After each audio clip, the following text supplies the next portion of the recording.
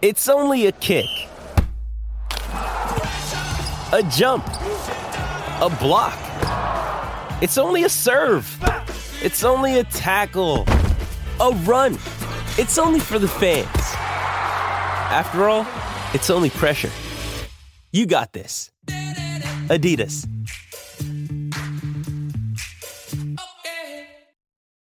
Why take one vacation with the family when you could take all of them? With Royal Caribbean, you don't just go to the beach. You visit a private island and race down the tallest water slide in North America. You don't just go for a road trip. You ATV and zip line through the jungle. You don't just go somewhere new. You rappel down waterfalls and discover ancient temples. Because this isn't just any vacation. This is all the vacations. Come seek the Royal Caribbean. Ships Registry, Bahamas. When you need mealtime inspiration, it's worth shopping Kroger, where you'll find over 30,000 mouth-watering choices that excite your inner foodie. And no matter what tasty choice you make, you'll enjoy our everyday low prices, plus extra ways to save, like digital coupons worth over $600 each week. You can also save up to $1 off per gallon at the pump with fuel points. More savings and more inspiring flavors make shopping Kroger worth it every time. Kroger, fresh for everyone. Fuel restrictions apply.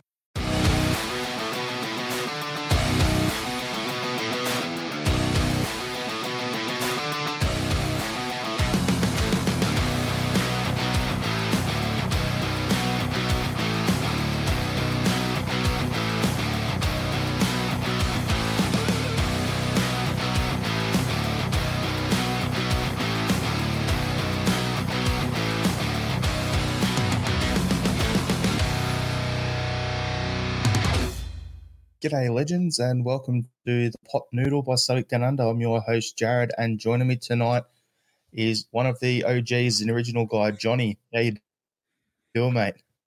I'm good, Jared. I'm good. I was just talking to you off pod there about been on site a lot for the last couple of weeks, which has been weather-wise a bit on and off, but it's been nice to be out of the office and seeing some of the more derelict parts of Brisbane, I guess, and yeah, digging nice things.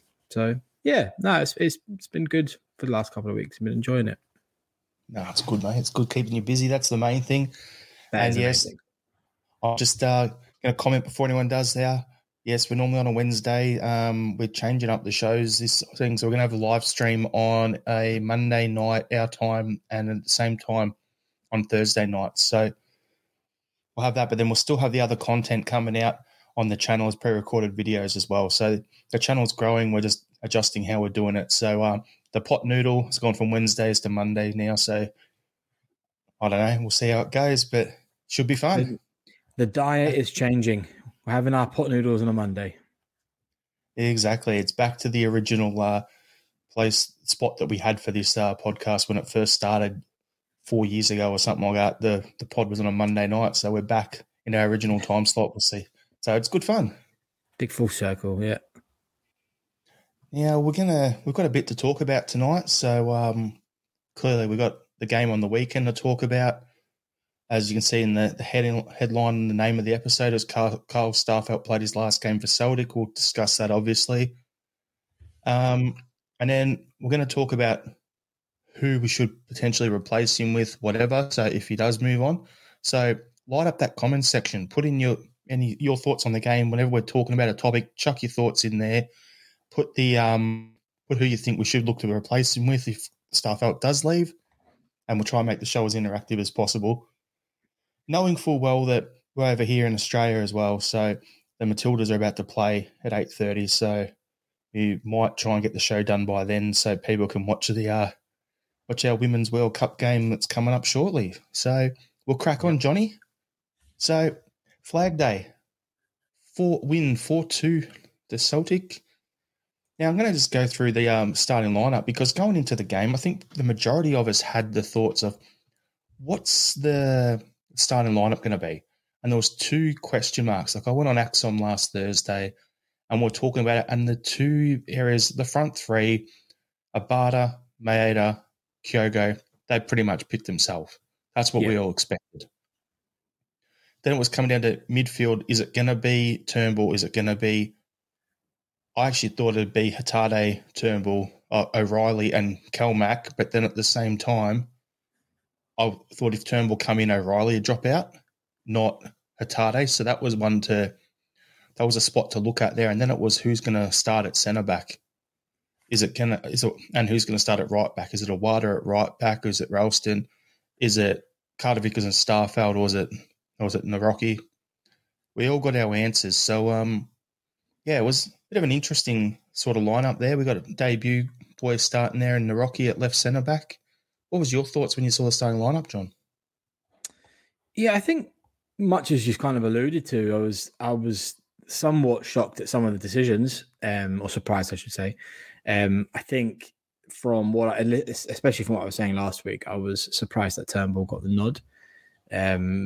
Look, I was going to say not so much that I think he's a bad player. I clearly didn't think he was necessarily good enough for our squad. I'm happy to admit that. I probably would have said in hindsight that I think archetypally he's quite similar to O'Reilly, so you probably would have played them together. But that was the decision that was made, and it's clearly paid off. I think he played an absolutely phenomenal game.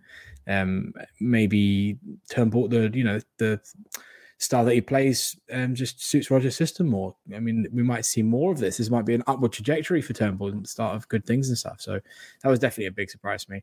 I guess like the Ralston thing isn't a huge surprise. It was like his first game where from Roger's interview post-match, it was his first sort of game where he was fit enough to actually play 90 minutes. So makes sense to play a right back rather than sort of a makeshift right back. I think everybody else was just kind of, I mean, O'Reilly, I guess, you could have said Hatate instead, but I guess with the Turnbull situation, everybody else sort of fitted together. Somewhat of a surprise with the Starfelt stuff, as the title suggests.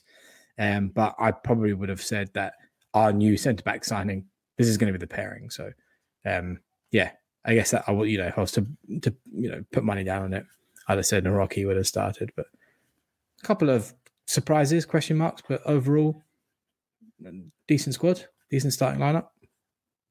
Yeah, just for me with Naroki, it's like we spent a lot of money on him, and I know we're trying to strengthen the squad overall, and especially for Europe. So you got Carter Vickers, which is a £6 million centre back. You got Naroki at like $5 million, and you got Starfelt we paid $4 for. There's $15 million for 3 players who can only play 2 positions. So yeah, it really doesn't surprise me in a way that Naroki got the start. I thought he looked pretty solid overall. Yep, me too. Only the one thing that I've seen anyone mention online and in the comments here, it's already been brought up, was he got out jumped for one of their goals for their first goal. Yep. Other than that, I don't really think he did anything wrong. But it's not just Naroki who's done that, because we've had so many other players in the past who have been out jumped at centre back. Like, what's our Bermuda Triangle of centre backs that I refer to on the pod a few times, Johnny? Guys like Effie Ambrose, guys like Dedrick Boyata, Jozo Siminovic. There's a whole bunch of those sort of guys there. I'm just rattling off 3 in a row there that also weren't that great. So it's like, we're going to give him time. I'm sure he'll come right. But yeah, it was. I'm not going to point the finger too bad. Okay, Naroski. Thank you, Michael Ross, pronouncing his name wrong. It's Naroski. There we go. Appreciate that. Naroski. Let's just call him Rocky. I think I like that name. That's his official name. Yep. So overall, I thought didn't surprise me. He started, and then the midfield. Why I was unsure, and I thought it'd be Hatate'd start, and it'd either be O'Reilly or Turnbull, John, was because under Ange, any time O'Reilly and Turnbull played together, it was like too similar of a player, if that made sense. And there wasn't enough dig in the midfield. That's what I thought last season. To have them both out there, Turnbull, he scored a few goals, he did well, but he's just got to get back into it after having barely played for so long. But I just thought the midfield was a little lightweight, in my opinion, but that'll come over time as well, getting used to the Rodgers system. Like, I suppose we've got to get used to looking at it as well and going, all right, our midfielders aren't going to be pressing straight away. Our forwards aren't going to be pressing straight away. We're going to be, once we've got the ball, it's more, if we can't get the ball through, recycle it, next pass, and get back to playing Brendan ball again. Yeah. Do that way, get back to that. Like, for me, I'm looking at it going, we're not going to be as careless with the ball. Like under Ange, we'd try the aggressive pass, and that's something that Hatate was really good at. We'd go those long, aggressive passes, and if we didn't get it, we'd be pressing on top of someone within like half a second, so we'd win the ball back. Yeah. We look like we're not playing that way under Brendan, and when you look back to his last time as the club, his teams aren't as aggressive in the press, so it doesn't surprise me. But we've got to, as a fan base, get used to, it's a slightly different style of football again. Yeah. Yeah. I mean, does it feel aggressive? I guess under Ange, it was very exciting with like the direct passing, which Hatate was very, very good at. Somebody mentioned in the comments weeks ago, like, I couldn't stick it again as well. If we go back to that, passing back to the defense and rotating around the back four and then back up the other side, I will not be able to swallow that again. That's just it's boring to watch. But it wins us games. That's for sure. It's possession football wins games. I think there's a balance there, which is why I think I was under the illusion that there'd be a bit more of a balance between the sort of type of midfielders that we were going to start.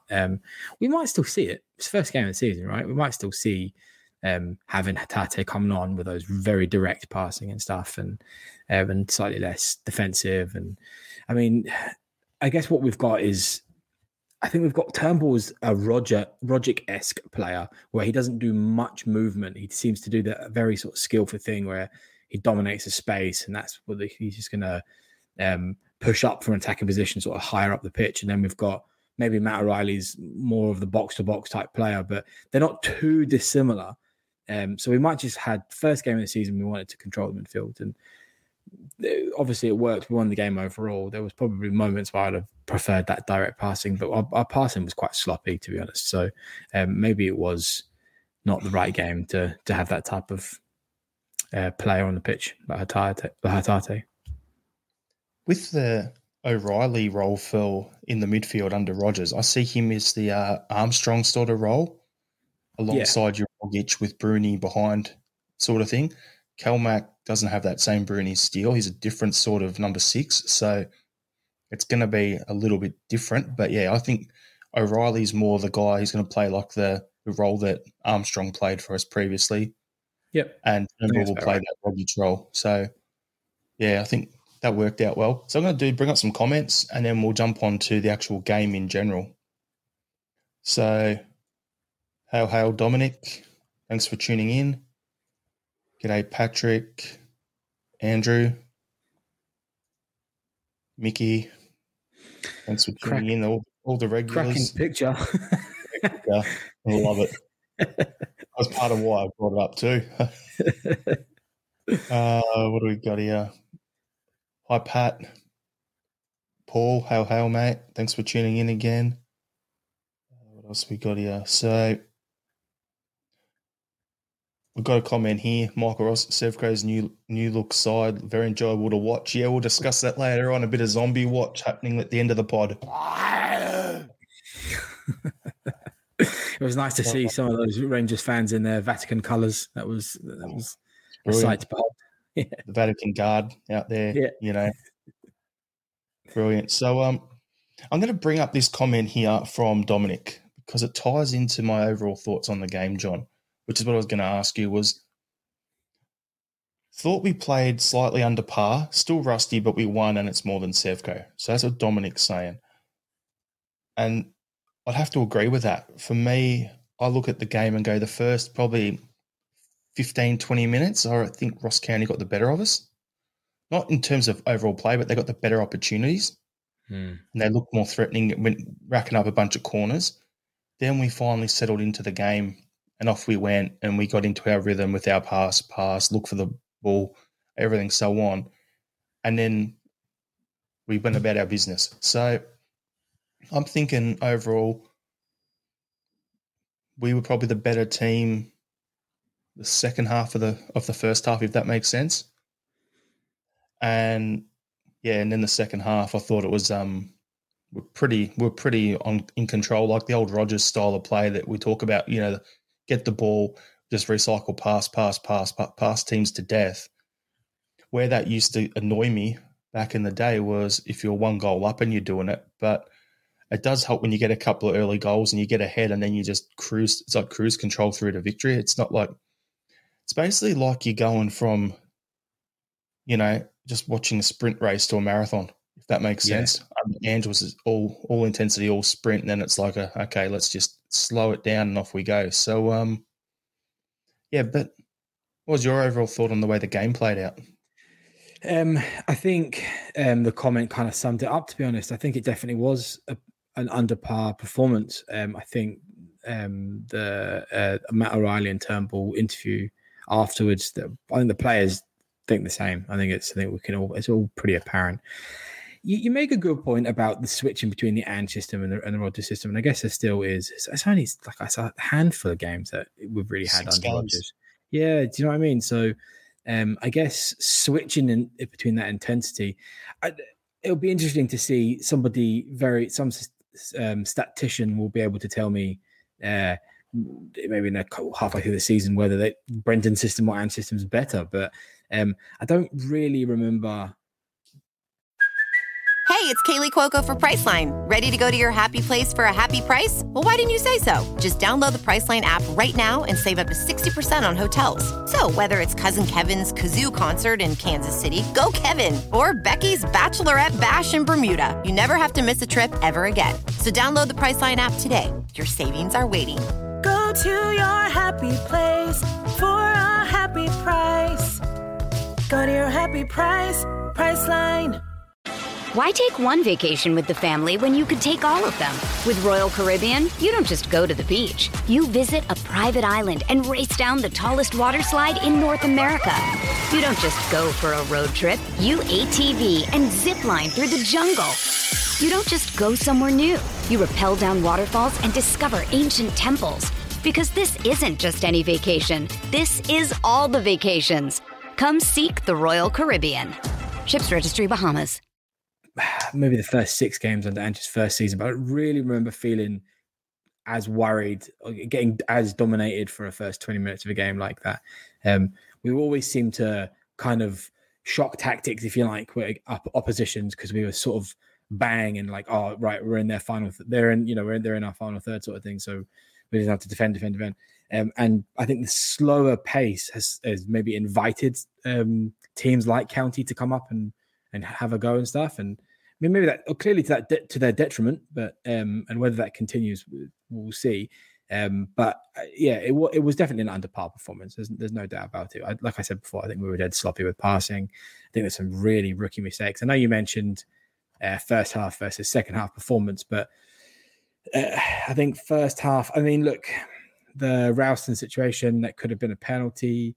It would have been a soft penalty if the ref gave that where Hart sort of, I mean, see, looking back on hindsight, looking at the highlights and stuff, I think Hart did the right thing. I don't think Hart's to blame in this situation because Ralston effectively backpassed, right?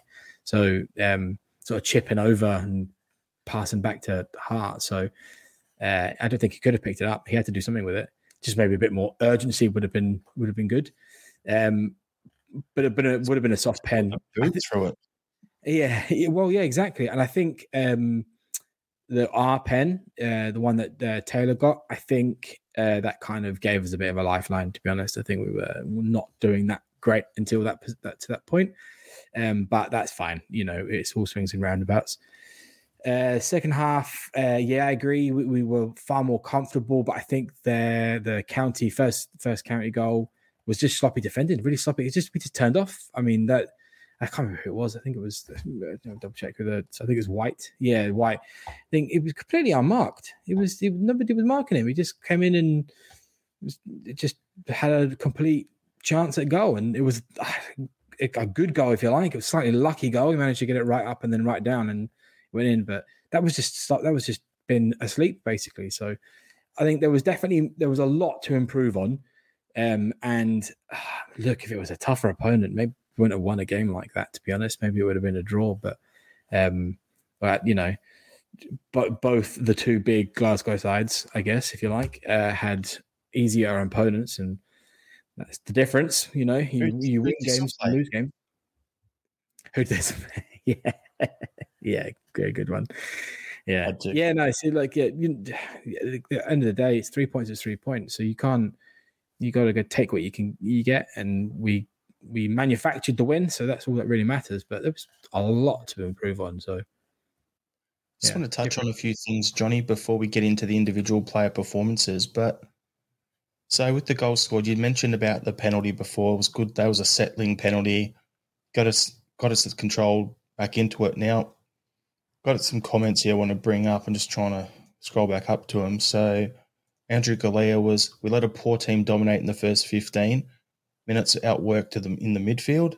And then Michael's responded saying we could have been 2 down in that period, which I agree with. On top of that, once we scored, I want to give credit because there was a triple save that he made between, I think, our first and our second. I think it was, or second and third. I think it was after our second and third. That's right.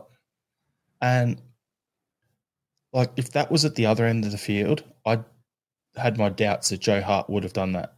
He would have saved the first, but then he's got the speed to get up and then go and get the second one. And I'm not mocking Hart. I'm just saying, their keeper was in form. So it could have been more than the 4-2. And we didn't play that well overall, as you touched on, and people in the comments have touched on as well here. But as Mickey Montmore played a county for coming out swinging. Yep. I like seeing a team come out and actually try and play football. Yep.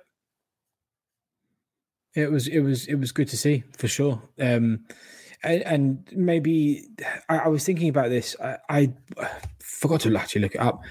I think maybe a symptom of the particular game was we hadn't had as many games preseason because of previous European qualifying matches.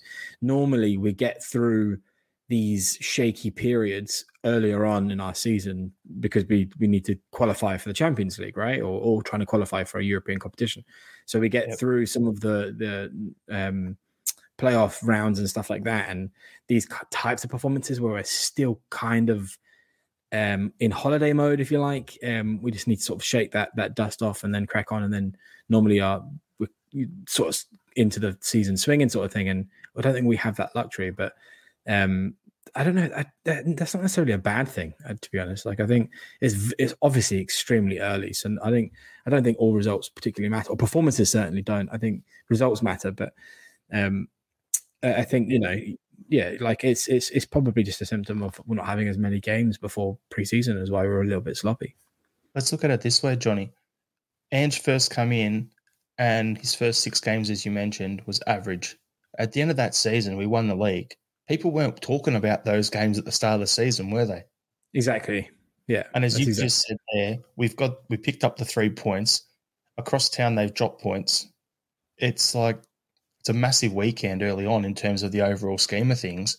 Come the end of the season, we win the comp, we go straight into the Champions League again, and then they don't. Then I'm not going to remember who back pass that Ralston did that Joe Hart had Bobby Madden actually stand up for him and say that's not a penalty on social media. Yeah. Stuff like that happened. I'm not going to remember that at the end of the season. I might remember some bits here and there, but I'm not going to remember who misplaced passes and that the midfield was overworked, and that Hatade looked like he was sitting on the bench having a bit of a strop because he didn't start. Things like that. It's at the end of the day, it's a marathon over the course of the season. But I'll bring up some comments here. So Mahesh has brought up a stats one for us that the good news is Celtic had a 66 accuracy of shots on target. Best in Ange ball achieved was 50%. The mid-speed ball playing in the final third leading to a greater accuracy rather than high-speed Ange ball, which is what I was talking about earlier about the whole try and just get the pass through and win it back. Patrick McLaughlin we've kind of got used to the swashbuckling first 30 minutes for a while, haven't we? Sure have. And it's entertaining. At the end of the day, it's very entertaining to watch. But, if we're all honest with each other, in a balanced way, are we more? Do we care more about an electric draw or loss, or are we more caring about a slightly passive win? I think that's it says a lot, right? We'd much rather dominate a game, passing it around for 90 minutes and still winning the match than absolutely smashing the keeper, the offensive keeper, and getting a draw. So, which we never got, to be fair. We still were getting wins, but I think overall the point is like Mahesh was saying, it's more accurate. We want to be in that sort of 2/3 and above range about shots on target accuracy and stuff. So something Mickey says. Mickey says here, John, to be honest, I think the dominance we had in Ange Ball had a flip side of not testing our defence enough when we encountered better teams in the Champions League. For sure. That definitely plays into us as well. And I actually feel a bit more settled, having seen the way Nawrocki came in and played on the weekend alongside Carter Vickers, and then going, okay, cool, that looks solid. They've got to grow and develop a partnership, but they did get a bit of a test as well early on. So, and then Patrick McLaughlin's a wee bit of a shock to the system when we get pinned back early doors. And as Michael Ross says here, early days, though, 3 points, clear of them. Exactly. Yeah. The first three. Yeah, it's you're absolutely right. It's we suffered in Europe because we played so high up the pitch domestically that when we got to Europe and we played better opposition, we never had the luxury of pinning the opposition right up in their final third sort of thing. So we need. I mean, our defense is still pretty wobbly, to be honest. It doesn't inspire me necessarily with huge amounts of confidence that our back four is not as strong as our front three in any. You know what I mean? Like it needs to be more balanced, and we don't really have that balance. We're very top heavy, if you like. So maybe sometimes having teams getting opportunities to, I don't know if pinned back is the way that I would describe it, but playing better than what we would normally expect might actually just keep our defense a bit sharper for the more important games like Champions League. Yep, exactly. Keep them switched on. So with the goals conceded, I just want to talk about their 2 goals. The first one we've spoken about, Nawrocki gets out jumped, and on top of that, you've got our shortest player on the back post in Kyogo. Yeah. I think those are the 2 issues that play well together. If you had a taller player on the back post, you would have cleared that. Instead of Kyogo just missed it by maybe an inch or 2, so they had someone a little bit taller, and what happens? They don't get that first goal, even though Nawrocki got out jumped. Second one, Carl Starfelt's potential last action in the Celtic jersey is an own goal.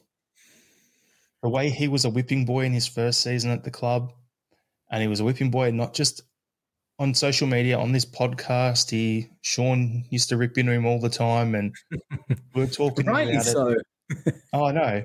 But I'm looking at it going, you see what Nawrocki's done as he's come in and the performance he's put in, how short he looks, and then you look at Starfelt, and it's like, okay, you can see why he was the guy on the bench. And it's just if that's the way for him to sign off at the club, then that's just perfect Starfelt for us, is the way everyone's spoken about him. Yeah. But I think the first goal had a big healthy dollop of luck involved. I don't know how many times you could recreate that scenario and have the ball dip that quick and just happen to go in the side of the goal sort of thing. I think maybe Starfelt's, I think partly might be to do with off the pitch is why he didn't start as well. Not all, but partly. And it was unfortunate. I mean, look, it was a wild attempt at goal, and he stuck a foot out doing what a defender should do. And I mean, to be fair, it's one of the things that goalkeepers practice a lot is those types of balls. So see, and this is going to sound a bit harsh, but I do think Hart is somewhat to blame for that. He's not entirely to blame, and it's not, I don't know, 20% or something like that. But those are the types of scenarios that goalkeepers practice a lot, is those sort of ricocheting, bouncing up balls. So potentially with a slightly better keeper, more reactive keeper, that goal wouldn't have happened. But maybe what I'm thinking is an absolute worldie of a goalkeeper, and we might not quite be able to afford that. But yeah, both goals were slightly unfortunate, I would say. Bit of luck involved. Yep. 100% there, Johnny. But at the end of the day, we still got the win, so onwards and upwards we go. As I said in the group chat straight after the game, my thought was pretty simple. It was a bit of a tough one overall. Like, it was not what we're used to, but we got the win and there's room for improvement. So onwards and upwards we go. On to the next one, basically. For sure. Yep. And we've got a tough away match, I believe, is the next one. Is it Aberdeen? I think so, yeah. Yeah. I mean, we're starting to test ourselves a bit more there, sort of ramping up the difficulty, I guess, where they finished third last season. So, it's definitely, we'll see more of where we're at in those types of games as well, I think. Yep, 100%. So some individual players from the game, just wanted to touch on. First one for me, Kyogo's performance, dropping deeper, getting more involved. Unbelievable. Good to see there's more strength for his bow. Yeah, absolutely. Totally agree. That type of forward that we need as well. So in that build-up play. So Andrew has commented Kyogo was brilliant. And then Michael Ross was, to be honest, some good performances individually, but a bit disjointed as a whole. I think that sums it up pretty well as well. Very, very, very fair. And it is, you're absolutely right, Jared. It's really good to see that Kyogo is not just that poacher type, that he actually has quite a well-rounded game. He's, look, touch wood here, and I generally hope he doesn't, but we'll not have him at Celtic forever. He's a very good player. He'll spark interest. He's getting into the territory now, which is if he continues to improve at the rate he does, he could potentially go for good money. I don't know. It might be. Was he 27, 28? So it's not going to be astronomical, but it could be one last big move for him, and which I think at the rate that he's developing, it's more than he deserves. It's all that he deserves. Sorry, it's definitely all that he deserves. The thing with Kyogo as well, though, John, is it's like we've only ever seen him playing in Ange ball. If that makes sense as Celtic fans. Yep. So we've only ever seen him pressing and working hard and being the guy on the end of the crosses coming in, starting offside position. Like the goal he scored on the weekend, he started a mile offside, ball goes to Abada plays him on side with the pass, bang, one touch in. That's what we've seen from Kyogo for the last 2 years.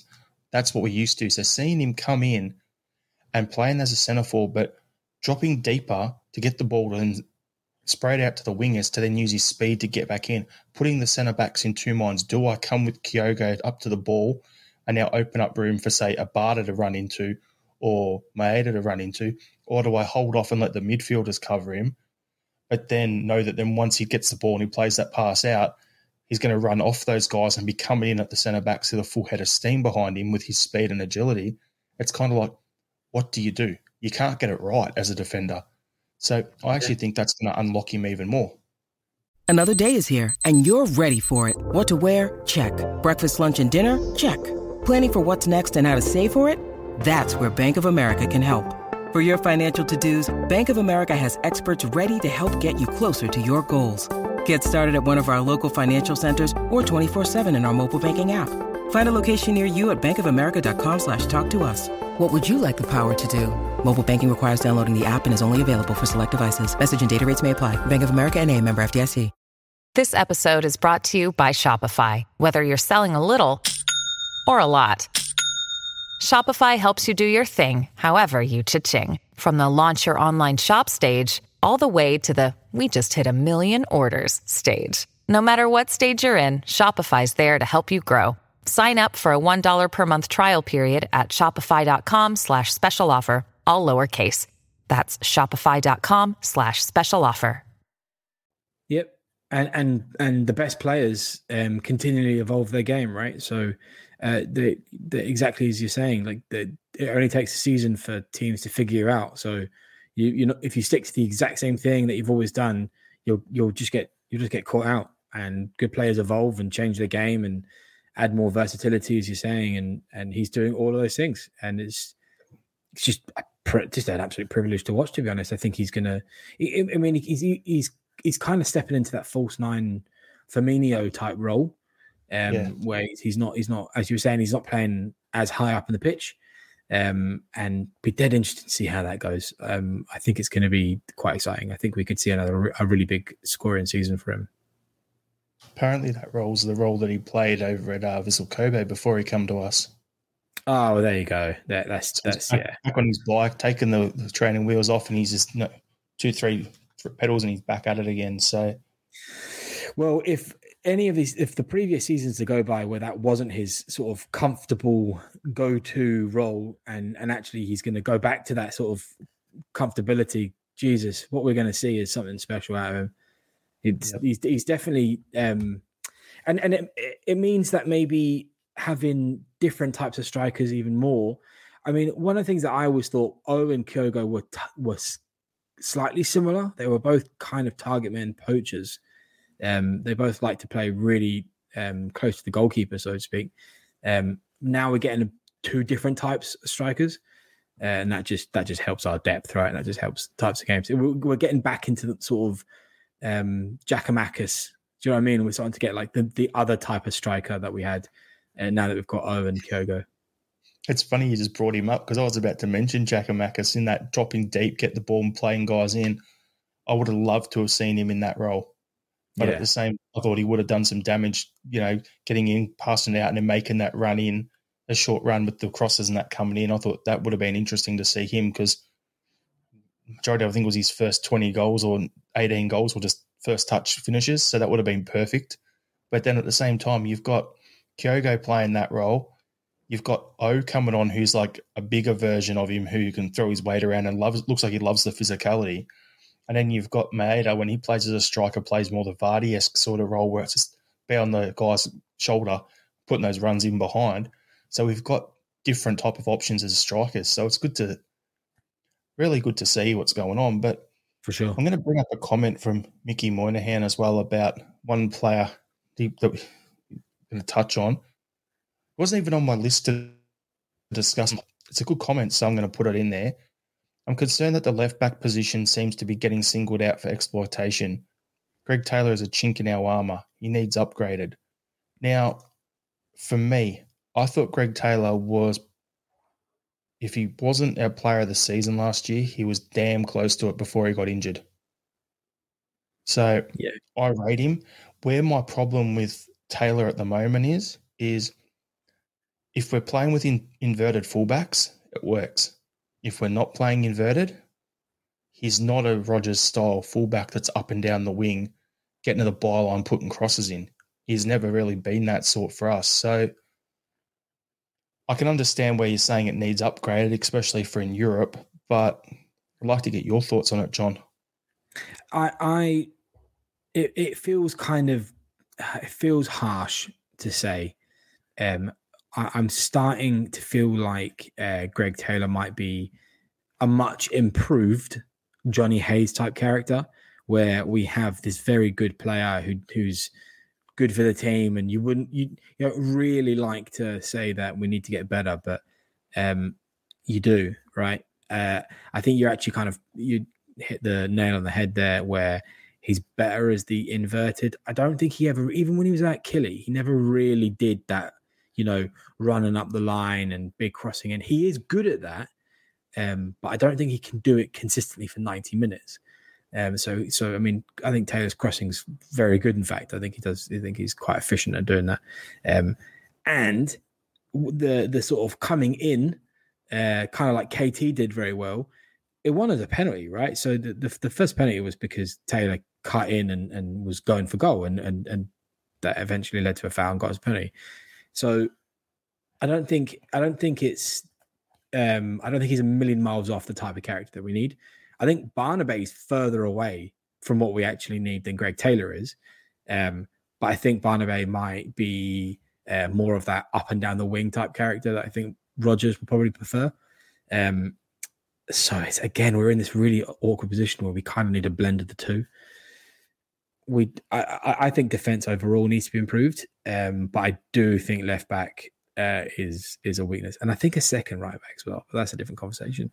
But I joked last time I was on about a loan for KT, but we just need that type of player again to really do well in Europe again. We need somebody with that type of ability, just to the energy and the fitness and all of those things, just to run up a deck, almost play as a winger, but be defensively strong when needed. And I don't know if Taylor has all of that we need. Maybe we're just not in a position where we can get that right now. Maybe we're probably definitely trying, and we just can't get the right character or fee or whatever. But yeah, I think it's been on the cards for a while, but it's hard because exactly what you said, Jared. He played phenomenally last season. I think a lot of that is probably because he was playing in a very, very strong Celtic side, so it kind of brings the game up. I think we're in a transition right now, and it's showing deficiencies. I think that's also true of players like Hart as well. So, yeah, yep. It's a hard one to take, but yeah, I agree. We need to improve. We had a comment from Stephen Ray here, which is Taylor is too small and slow as a traditional fullback. He was targeted in Europe last year and will be again this year. Rogers played more 3-4-3 in Europe last year with Leicester, so that'd basically be wingbacks more than likely defensively, then push it forward. Yeah.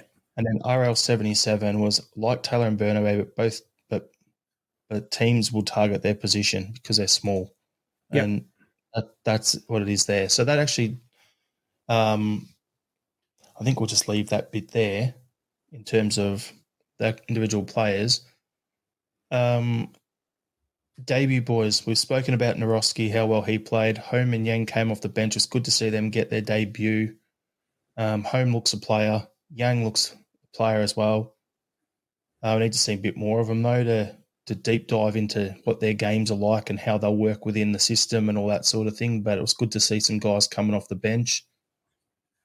I'm going to go to you, John, with the big question, not the one in the subject, the episode name about Starfelt. We're still hanging on to that for a little bit. But what's going on with Rio Hatate? What do you think's going on there? Do you think he's pushing for a move? Do you think he's just, do you think there's something else going on? Like he's not training well enough, or there's a language barrier between him and Brendan, or what do you think's going on there? Northern Irish to Japanese is a particularly difficult translation. So, look, I don't know. I think Hatate is still kind of raw. He still gives a lot of balls away. When he's on form and he's good, he's unplayable, right? And I would always have him in a team. Like I said in the beginning, I would have probably moved out of just pig-headedness, but I'd probably played Hatate in front of Turnbull anyway. What do I think he's taking a move? I think every single player, when the transfer windows are open, are always kind of looking for a better, like a step up and a pay rise and all those things. I don't think that necessarily means he's pushing for a move. He probably has had an agent whisper in his ear that other teams are interested, and he's, that's distracted him. I think only the very, very best players and sports people sort of can manage that type of rumors and still maintain performances and not kind of get their head sort of turned and stuff. And I don't think he's in a strop.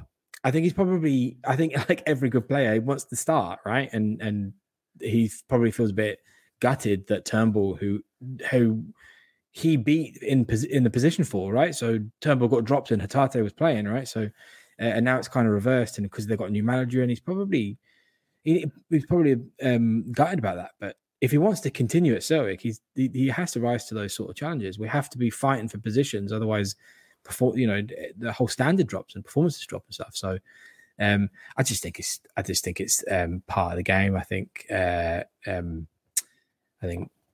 football players have big egos, and it's probably bruised his ego a little bit, but I don't think he's pushing. I think it's just part of the game. I think we'll probably see lots of Hatate this season, and I think he'll continue to get stronger, personally. Well, off the back of that, John, for me, I'm looking at it going, certain players suit different managers' systems better. And with Hatate coming over from Japan here and doing what he's done, like the last couple of years, I think it's going to take him a bit of time to get used to this sort of system. And I think it'd still work. But at the same time, commenting from Stephen Ray, where he goes, I didn't think Hatate would have started. I think Hatate gives the ball away too much for a Rodgers team. Wouldn't be surprised if he was sold. So on that there, the fact that he does give the ball away, which I touched on earlier on in the pod, that's one for me where until he, tidies that part of his game up, I don't think Brendan's going to feel like he can rely on him. He's had 6 games or whatever, or 7 games now to look at the way they play and see what's happening. But yeah, it's a bit of a doozy, to be honest with you. I mean, if you were to, wave a magic wand and tidy up that part of Hatate's game, he gets in front of Turnbull and Matt O'Reilly every single day of the week. If you have a Hatate that has a high pass completion percentage and still manage to do those big direct sort of defense breaking passes, he's in the team every single week. And it is a people person like Rodgers that will sort of get that out in his game and sort of stuff. I don't think he's that far off it. I really don't think he's that far off it. I still think he's in. I don't think he's pushing for a move. I don't think Rodgers thinks, this isn't. I don't want this type of player. I think we're going to play a lot of games in this season, and I think we'll see a lot of Hatate. And I think you'll see him improve along with players like Barnaby, right, who are also dead raw. Different levels, but they're dead raw players, and there's still like mistakes in their game and stuff. And well, something you just said there, John, just made the press conference from after the game with what's it called, O'Reilly and Turnbull, just pop into my head again. Because as O'Reilly said, we're going to play 60-odd games this season. We're in the league and 3 cups. For sure. So you've got that. So there's got to be rotation. We've got to have quality players. And as he said about Turnbull, like he should have played more last season and didn't. So that's, as I was saying, it's different players, different systems and everything like that. Hatate will come good. Rodgers has already said on the Japan tour he doesn't want to sell him. So he will have to come good. He'll have to train and do it. But Rodgers has also got to learn the players, like which player you put an arm around, which player you can give a kick up the arse, because you have a look at the way O'Reilly's talking about Ange, and he's like, it's not like flat out just abusing him, but it's like if you read between the lines of what he's saying, he seems to think that, I think O'Reilly's more the sort you'd want to put an arm around and give him a little cuddle and be more approachable, because he said that about Rodgers being more approachable than Ange was. So yeah, it's going to work. Like maybe Hatate had that guy with the arm around him, or maybe he responded better to Ange last year, where he was constantly on his case and just like pushing him, and that's just the way he is. And Rodgers hasn't worked that out yet, so it's a matter of time to just get there and Rodgers to learn what works and which buttons to push and when with all his players. Yeah, so it's early days. I'm not too worried about it. I do remember there was a game last season. I hope somebody can remember it, where we were playing absolutely rotten in the first half, and it came out afterwards that Ange went into the dressing room and just unleashed on Hatate, like absolutely lost the plot. And then second half, Hatate was unplayable. I think that's how Hatate responds. I think he needs the kick up the arse, so to speak. I don't think the arm around the shoulder is going to work with a player like him. I do agree. And maybe Rodgers isn't that. I don't think Rodgers is that type of manager. I don't think he's going to walk into a dressing room and kick bins and scream and hairdryer treatment at all. He's not that type of manager. So Hatate's got to learn to get that fire from himself. Otherwise, he's not going to work at Celtic, because it's changed. It's a new regime, right? So you can't have the manager motivating you all the time. Like it's your career at the end of the day. It's not the Baffer's career. It's the players. If you're not up to it, you become a net Marion shred and you get moved on if you get too sulky.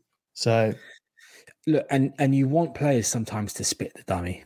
You want that. You want them to be really upset that they're not playing.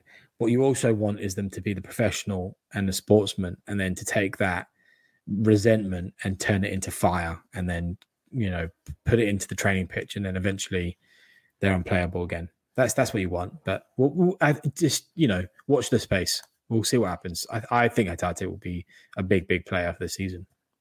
Jewelry isn't a gift you give just once. It's a way to remind your loved one of a beautiful moment every time they see it. Blue Nile can help you find the gift that says how you feel and says it beautifully, with expert guidance and a wide assortment of jewelry of the highest quality at the best price. Go to BlueNile.com and experience the convenience of shopping Blue Nile, the original online jeweler since 1999. That's BlueNile.com to find the perfect jewelry gift for any occasion. BlueNile.com. With threats to our nation waiting around every corner, adaptability is more important than ever. When conditions change without notice, quick strategic thinking is crucial. And with obstacles consistently impending, determination is essential in overcoming them.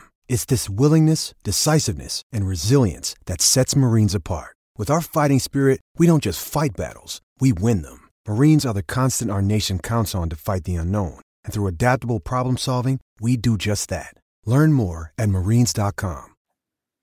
Final thought here on Hatate to Stephen Ray's comment here, which is Hatate to Brighton with Billy Gilmore coming our way. No, thank you. Yeah.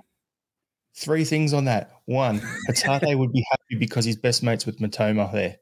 2, Billy Gilmore coming in would actually be the sort of number 10 that would suit the way Rodgers plays, and he would tick the boxes for homegrown quantities for Europe. Okay? 3, how good would the meltdown be coming out of Ibrox to go in the hoops? Like one of their youth players whose mum, at his unveiling at Norwich when he went on loan, refused to touch the green part of the scarf that she holding and only held the yellow part. How much would that absolutely burn the joint to the ground over there? That'd be hilarious. Yeah. We turned Scott Brown, so who knows? Nah, I don't rate Gilmore. I think he's average as shit. I'm just brought up for the laugh, and then you got Alan Woods. Wouldn't want Billy Gilmore. The mother is filled him with hate. Michael Ross. Gilmore's on massive wages. People forget about it. Yeah, I'm just saying that for a laugh. I'm not saying it's actually going to happen. But that sort of player would work. Red Scotland, sign Gilmore, then force him to marry the daughter of the Swiss guard. Dude, you're off your chops. You're going to love it. Okay, so we spoke about it. It's the name of the episode. Has Carl Starfelt played his last game for Celtic? So I'm going to bring up a few things here because the questions are, is Starfelt leaving Celtic? To me, it looks like he is. All the reporting is that he is. We've discussed early on, he's 28 years old. He wants to be closer to his missus. Apparently his parents live in Portugal as well. So it ticks a lot of boxes for him, especially going to Celta Vigo, which is only like a 3-4 hour drive down to Lisbon and all that sort of stuff. So makes sense for him. However, we've got some comments here. So Robert Gibson's comment from earlier on in the pod, if Starfelt chases Jacinta, his next position will be under her thumb. Don't spit your drink out, Johnny. Mm-hmm. Patrick McLaughlin here was... That was so badly timed. Pick the first team squad away from the Lassies team. Pat Warren was, what's thoughts on Starfelt? I'm just going through here, seeing what else we've got. So we've got one other comment here from Stephen Ray, which ties into the next one. So I'll go to you, John. What's your thoughts? Is Starfelt leaving? Is he played his last game at Celtic? Well, I mean, from Roger's comments, if it's not the last, it will be the second to last. You might see him in the Dons game. I think he's gone. I think he's decided. I think, we wanted to look, and it's not as if we didn't want to improve on him. It's not as if we're like absolutely gutted here that Starfelt's moving on. We've all talked about how we think he's good, but there's deficiencies and we want to improve on him and blah, blah, blah, blah, blah, right? So it's not like we're going to be begging him to stay. But he is good enough to stick around. And if you wanted, if he was, I was going to say like the next defensive pairing, but that's kind of it's kind of a step down for him, right? So, I mean, I think he's good enough to stick around. But as I think everyone's pointed out, I think he wants to be with his missus. And why would you not when your missus is Jacinta? You're going to move wherever. Yeah. And yeah, exactly. Yeah. Okay, he'll be left back in the bedroom. Yeah. It must have made a big impression on Starfelt. Look, there's bigger things in football, I guess, if that's what he wants to do, wants to move on. Yeah, like I said before, it's not as if we were begging him to stay before all these rumours came out. We always wanted to improve on him. So Pete McGee's Rogers certainly made it sound like he was on his way out. Managers don't comment like that unless it's true. Yeah, and I would also say that Rogers is the type of manager as well that see if it's not like pretty much done, like already signed or already agreed and we're pending stuff, and he wouldn't have said anything. He would have just, no comment-esque type of comment. But yeah, I think Rogers' comments just confirms it. He's off. He's gone. So we might see him in one more game. Might not. He said sometime next week, Rogers. So yeah. So talking about who will, first of all, do we need to replace him? For me, yes we do. We're strengthening the squad. Yeah, I said last week we got 6 centre backs on the books already with Carter Vickers, Starfelt, Narosky. You got Scales, Kobayashi, Welsh. There's 6.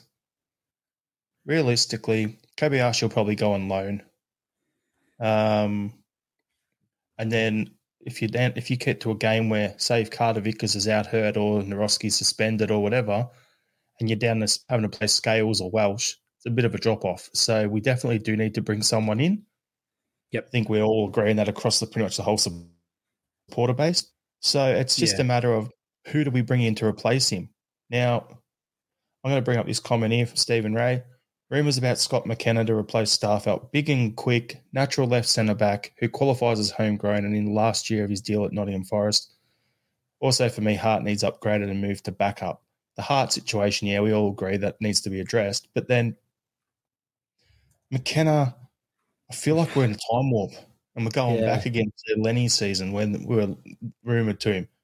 So Alan Woods was talk of McKenna. Please no, he'll be on big wages. Michael Ross, no to McKenna. Mickey Moynihan, McKenna is a donkey. Yeah, he's driftwood. He's just a big fucking lump. I don't think he's the type of player that we want. Patrick McLaughlin, Scott McKenna equals John Suter. Stay away from him. Craigie White is CCV is the main attraction. Bye Carl. We move on to an upgrade. So realistically, I think the majority of us don't really want him. Now, I can understand the talk and the reason on why it's McKenna, but there you go. B's comment here is McKenna is the new Gary Caldwell. No, thanks. So, yeah, some people are saying 5 million, others are saying 9 million. So, yeah, I'll just look at it and go, I don't think McKenna's the one. Now, Xavier Mumyama from Volendam in Holland. So this is Patrick's referring to in this comment. I'd like to see us go for the Dutch lad who's moved to San Pretoria, broke down his Starfelt Izovski. That's who that is, 6'4", scored 5 goals last season, team that's managed to stay up. He's basically very similar sort of build and player type of them age, so come through the Chelsea and Barcelona youth system. The talk is like you could pick him up for 2 to 3 million because of last year of his contract and a bunch of other things. So if we can get him, get it done. Yeah, that's more of the caliber that I think Celtic's going to go for. I think just to quickly comment on the other defense that we have, I don't really think we've got 6 contenders. Kobayashi, I do think he's done, and I think he's done because he still had some proving to do, and then Rogers came in, and I think that's even harder to do. So I don't think he's there. I don't think Scales is what we're looking for, which means really we're going to be left with Welsh. We need another one, as we're talking about. McKenna's not the cut that we're looking for as that type of role, as the sort of backup one to train, potentially being a first team. The Dutch lad, I think, is Muyamba. I think if we sign him, I've got to get used to saying that. I think he's looks good. He reminds me a lot of Julian, that big, tall, thin defensive player. Scores goals, and played almost 30 games last season in the Dutch league. So he's definitely up there, right? So he's from good stock. So I think that would be more likely what we sign and have sort of Welsh and him as our next two defensive centre backs. Yep, 100%. So there was a post on Twitter on Everything Celtic page about the Starfelt replacements. So it's a good point here. So a name Celtic have already had on their list and target for a good reason is Xavier Muyamba. The 21-year-old is down 6'4", was given helped Volendam's side retain the Eredivisie status and even bag 5 goals. Another one that they're saying we linked with is an all-rounded left-footed centre-back, Maxine Stevie, has been all the attributes. He's 6'4", technically gifted, quick, strong in the tackle, and the Montpellier man has bags potential to discover for only a 21-year-old. And then if you want to get Bernabeu, mate, we can get Valentin and Gomez, 20-year-old Argentinian left centre-back who started every match in the Under-20 World Cup. He's quick, comfortable on the ball, aggressive, and he plays at Valles in Argentina. So that could be another potential left field solution there. So I think realistically, as you said, John, we've got to get someone to... Carter Vickers plays right centre-back. Naroski plays left centre-back. We need a backup for each of them who's quality. Yep. And I think you just said it. By quality, I mean who could start for us. We need at least one guy who could start at Champions League level for us, if need be. The way Yen stepped in last season, but hopefully a better player than him. But then we also need someone underneath that production line that we talk about. So whether that's the 4th string centre-back is either Kobayashi or the 4th string centre-back is, say, Scales, for instance, as a left centre-back playing under Naroski. That could work if the club wants to go the Peter Law or Skint sort of thing and just, not spend obvious amounts. Yep. I knew I'd get a bite for that comment about, Bernabeu's and get him a mate. Robert Gibson. Yeah. So, yeah, we'll there's plenty of options there. I'm sure we'll get someone because, as Brendan said in another post, was if Starfelt leaves, we want to bring someone in. So, we need to strengthen the squad. So off we go. It's dead surprising from what we were talking about last week or whenever it was, the amount of players that we need out the door, and we're still talking about actually the players that we want to come in. We could have a 50-man squad if we keep going. We could have 15, 16 players leave in the next 2-3 seasons. That's pretty mad numbers when you think about it. Look, you go through the wage list that was out at the end of last season for the players, right? And the guys we've got under contract who aren't playing, like Sorrow, Ayeti, Barkassi, even though now he's left, and a bunch of other guys in there, McCarthy and all these guys. If we can move these guys on, we're going to free about $100,000 in our wage bill a week. So if you take that out off, and then you look at it and go, okay, we managed to bring in these 3 players that we're all talking about, these, 6 to 9, 10 million pound players that we need. So if we bring them in and you're paying them 35 grand each, you covered it without even expanding your wage bill. It's perfect business, but we've got to somehow manage to get guys out first to be able to do it. Yep. I mean, I don't think we financially need to, but I think just for that sort of small cohesion of your first squad, unless you're doing dead ruthless stuff, which I probably don't know, I have no idea if they do, but like you only train the ones that are actually squad players, and everybody else go fucking do whatever you want to do, just go work it out and do it over in the corner over there, sort of thing. I don't know if we do that at Celtic, but we unless you do that, then I guess it's just a mitigated risk of how can we afford to keep McCarthy on for another 5 years? I don't know. Do you know what I mean? Like, we can afford it, whether he plays or not. Do you know what I mean? So, if only there was a reserve league, John, in Scotland, that these guys could actually still get a game every week, even though they're not playing in the first team. So scouts come down the road or whatever could come in and have a look and be like, this player would fit in our team. Cool. Or here's some game tape from their agents that they can give to other clubs to look at. This is what I've been doing for the last 6 months. I'm not playing in the first team, but this is the development I've had over the course of a season. Now get me a move.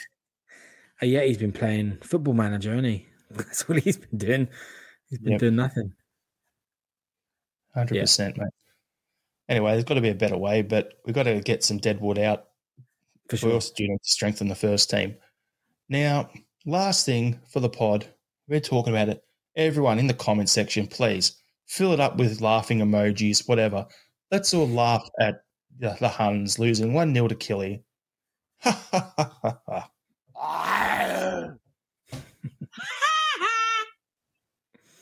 Yep. Yeah, absolutely. Good to see them losing. Like, all the talk all preseason is, they spent 17 million. They brought in all these players. Beale's got his players in. It's going to be crazy. And as I said, they're like a bunch of hammer throwers. So, like, my thoughts watching the highlights of their game was, they are big across the pitch like we looked at, but the goal they conceded, the ball was on the ground at the 6-yard box and none of their defenders or midfielders around him could get a foot to it around a shorter, more technical midfielder. Like, it says it all. So realistically, you go into the games, when we play them, it's going to come down to who gets the game played on their terms. Are they going to be getting their free kicks, getting their corners and trying to bully us and play over the top? Or are we going to have the ball in the deck and pass them to death?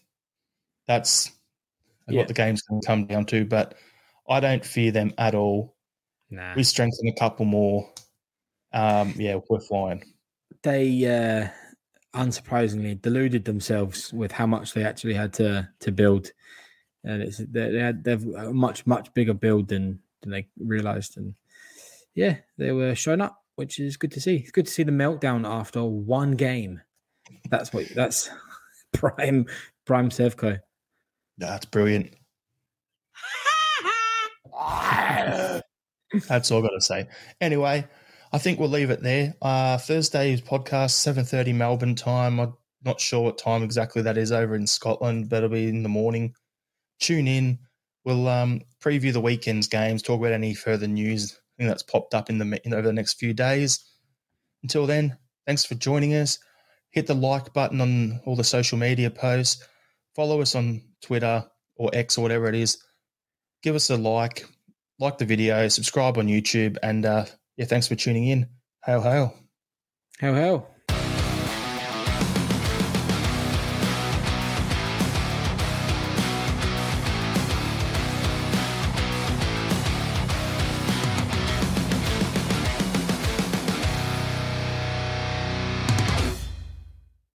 Sports Social Podcast Network.